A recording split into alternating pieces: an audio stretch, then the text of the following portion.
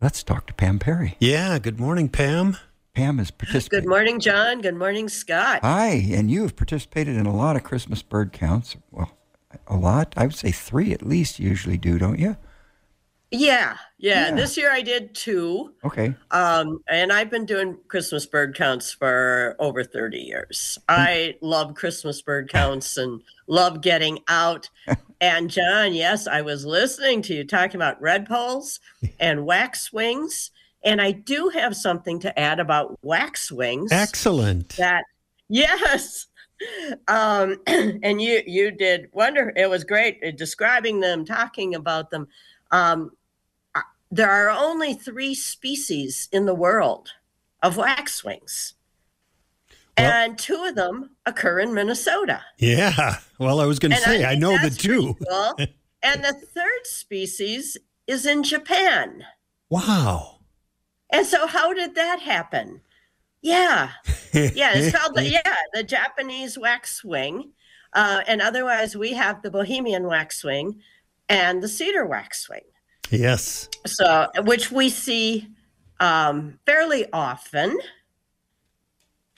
here. And then you also mentioned redpolls. No redpolls. I haven't seen any down here yet in Crow Wing County. Me neither. No, not here yet, but I have lots of pine siskins and goldfinches at my feeders, and especially the pine siskins.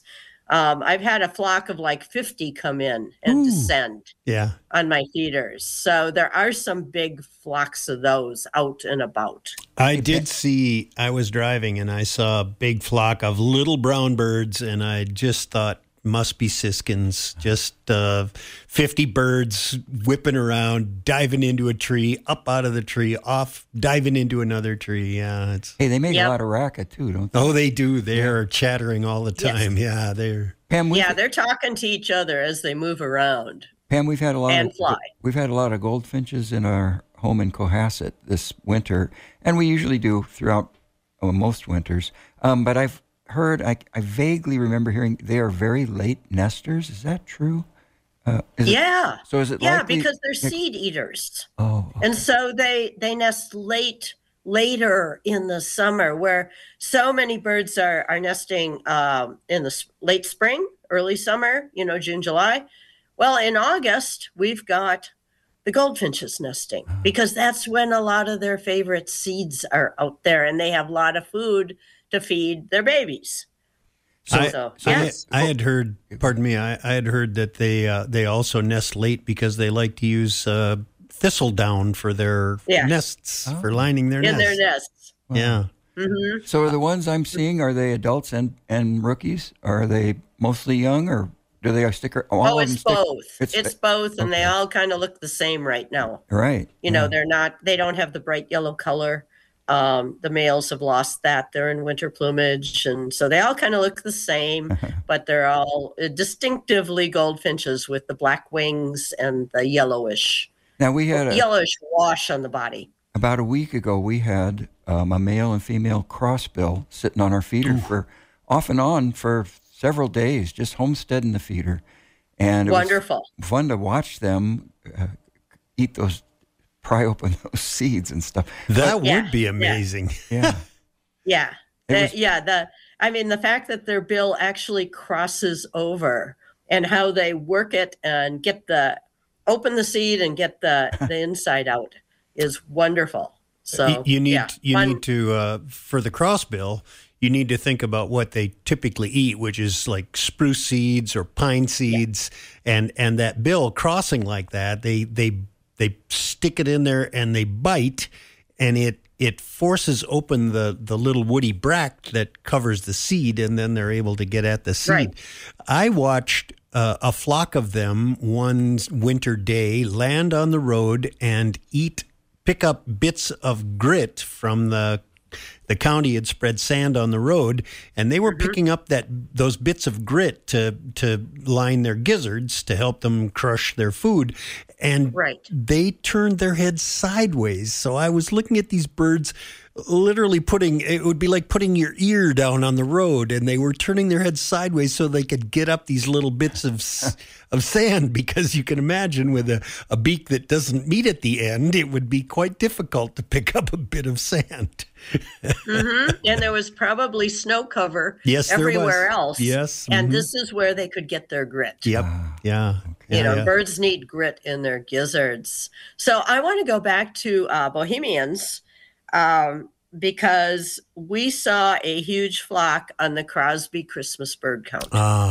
And this was December 30th, Saturday. And we found the flocks seemed to be splitting and then coming back together again. But we estimated a flock of 200. Oh my. In Ironton, right in town. And they're gorgeous birds, and we're going to see them in the winter when these flocks come down, and we're going to see them with the crabapple trees. So watch the crabapple trees. They really like those, and if you see a flock of birds in there, that they could be Bohemians. And then the flock will fly out of the tree if a car comes by or something. They'll go up to the top of a conifer tree, and they all kind of face in the same direction.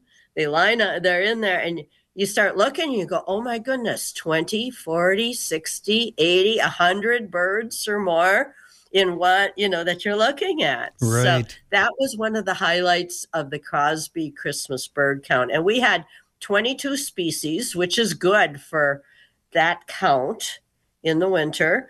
And I would say that the other real highlight from that count was we had red-headed woodpeckers. Oh, Four of them. One of your compatriots down there in the Brainerd area, Mike North, had told me that there were red-headed woodpeckers that spent the winter in the Brainerd area. And so this confirms that. That's amazing. Oh, they can. I've seen them. We've seen them on the Crosby count before, not every year, but we found 4 of them. Wow. And when they overwinter, they're in the open areas. They're a savanna bird. They're not a forest bird. And they like it open. They like oak trees. And often there's a colony of them. There's, a group. And they stash food. They stash acorns. And they will overwinter. And I know you don't get them up in Grand Rapids very often. No, not anymore.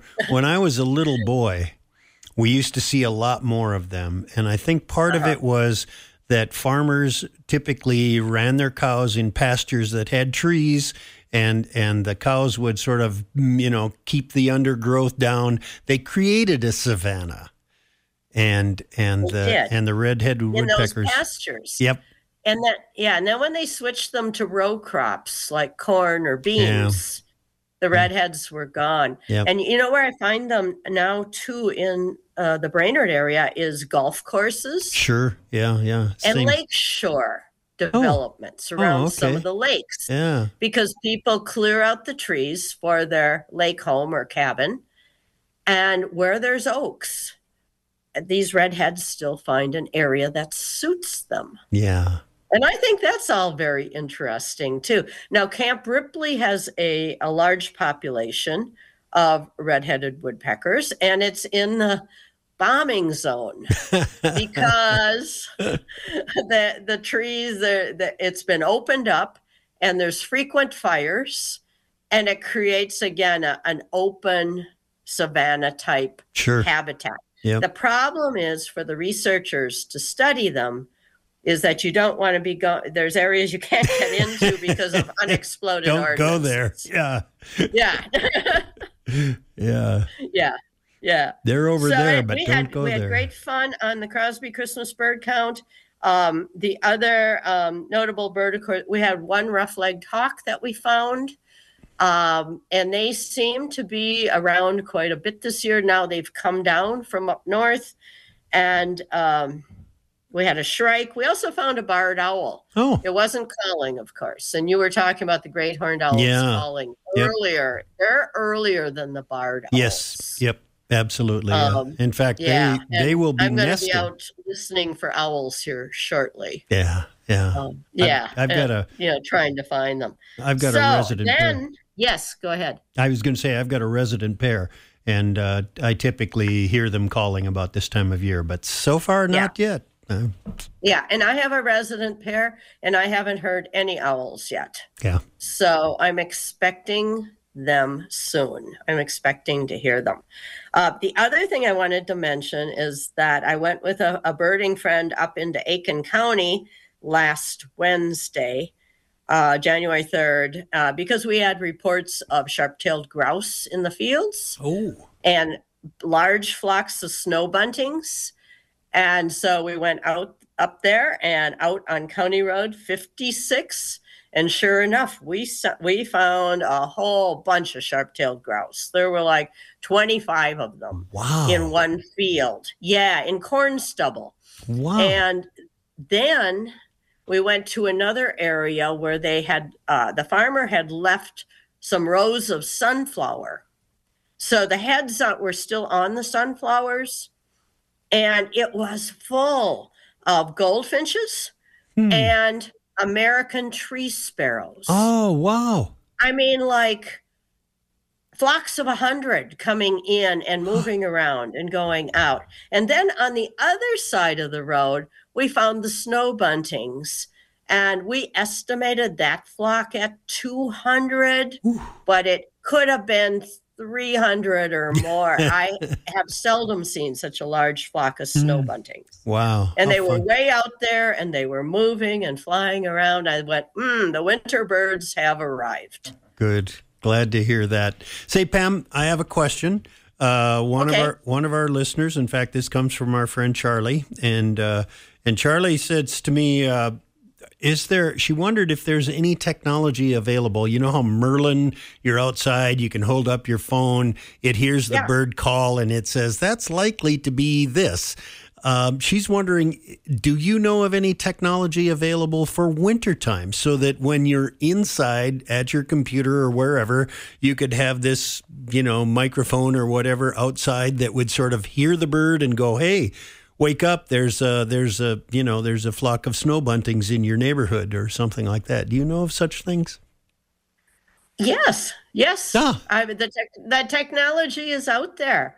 And many people, you can buy these little microphones and you can put them out by your feeders and the sound will come in.